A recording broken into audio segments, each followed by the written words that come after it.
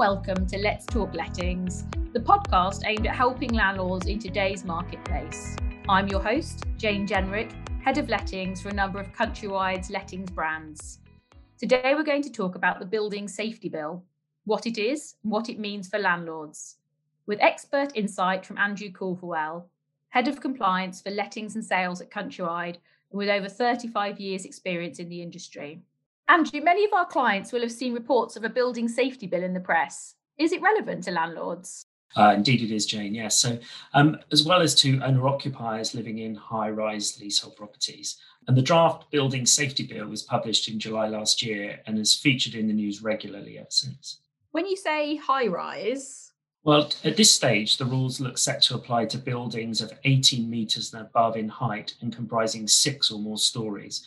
At this stage, these are proposals, however, and the bill is still in its infancy. That said, government's intentions appear fairly clear, and we therefore have a reasonable idea of what to expect, albeit in broad terms, when the bill comes into law. What's the government trying to achieve? Well, in a post-Grenfell world, government wants building owners to be accountable for a more stringent suite of building safety rules that will apply to these high-rise buildings. Residents will also have better access to safety information. And whilst arguably not quite so applicable to landlords, where residents have concerns around building safety, there's a proposal for a complaints process to be laid down. Now, the Grenfell inquiry highlighted that concerns raised by residents around building safety had apparently gone largely unanswered. What about oversight? Well, we understand that a building safety regulator is being set up within the Health and Safety Executive. This really only goes to underline, I think, quite how seriously government is taking building safety. And is this largely about cladding then? Cladding, or more accurately, external wall systems, are certainly key to this, yes, but also more general fire safety is likely to be captured. But I think it's fair to say that cladding is certainly the primary consideration at this stage. And what's happened since the draft bill was published in July of last year?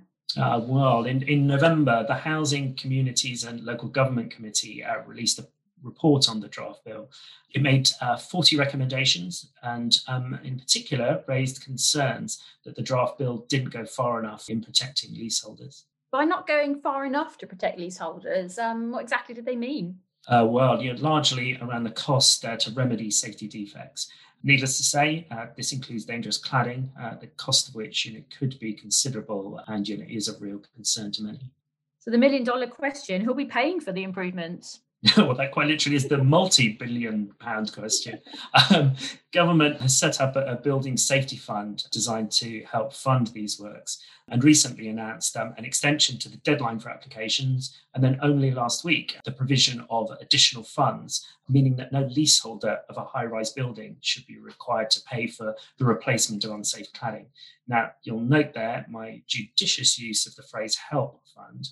As at this stage, it looks unlikely as though the fund will meet the entire cost of all safety works. So worth noting also that pressure on developers who originally built and sold these buildings has resulted only last week in them being held to account for their shortcomings, and a number of them announced funding provision and plans to engage with affected leaseholders and freeholders. All that said, I think it's fair to say that a great deal of uncertainty remains with leaseholders who are understandably very concerned at the prospect of large bills and trouble in selling their homes whilst the safety status is unclear. So more clarity needed around who pays for what improvements. Yeah, absolutely. What does this all mean for a landlord looking to rent their property?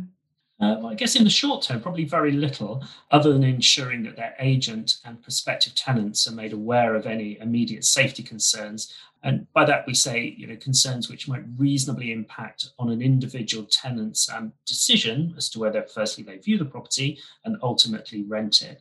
Remember also that in some cases where corrective works are planned, these could be invasive and be a source of inconvenience to the tenant. So I guess by way of an example, if you know a property shortly to be, let's say, covered in scaffolding whilst cladding is removed and replaced, it's really important to make sure that a prospective tenant is aware before they agree to rent the property, just in case this isn't acceptable to them. The failure to do so risks breaching the consumer protection regulations. So keep to good practice about informing tenants about invasive building work of any sort. spot on. What about the longer term?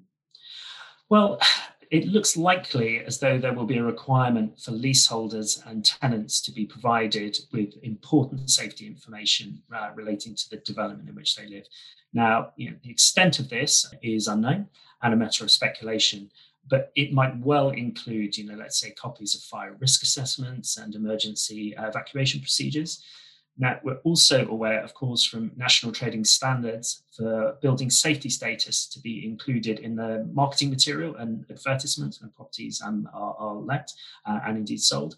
At the time of writing, however, there's very little detail around that. Now, concerns have been raised around how, in practical terms, this can become a reality, at least until a standard form of measuring building safety is available, which at the moment, just isn't. When do you think it's likely to become law? We don't really know, but the bill is expected to be brought before Parliament in the first part of this year. Unsurprisingly, whilst COVID will undoubtedly hinder its passage, building safety is quite rightly a priority. And I guess we should probably expect news over the forthcoming weeks and months. But this most certainly is not going to be one of those topics which disappears or is kicked into the long grass. Absolutely. Where can I go for further information? The government website, gov.uk, is always a great source for up-to-date information. That said, press interest in this subject, remains strong. And so, expect to see mention in the headlines for, quite some time to come. Thank you for listening to this episode of Let's Talk Lettings.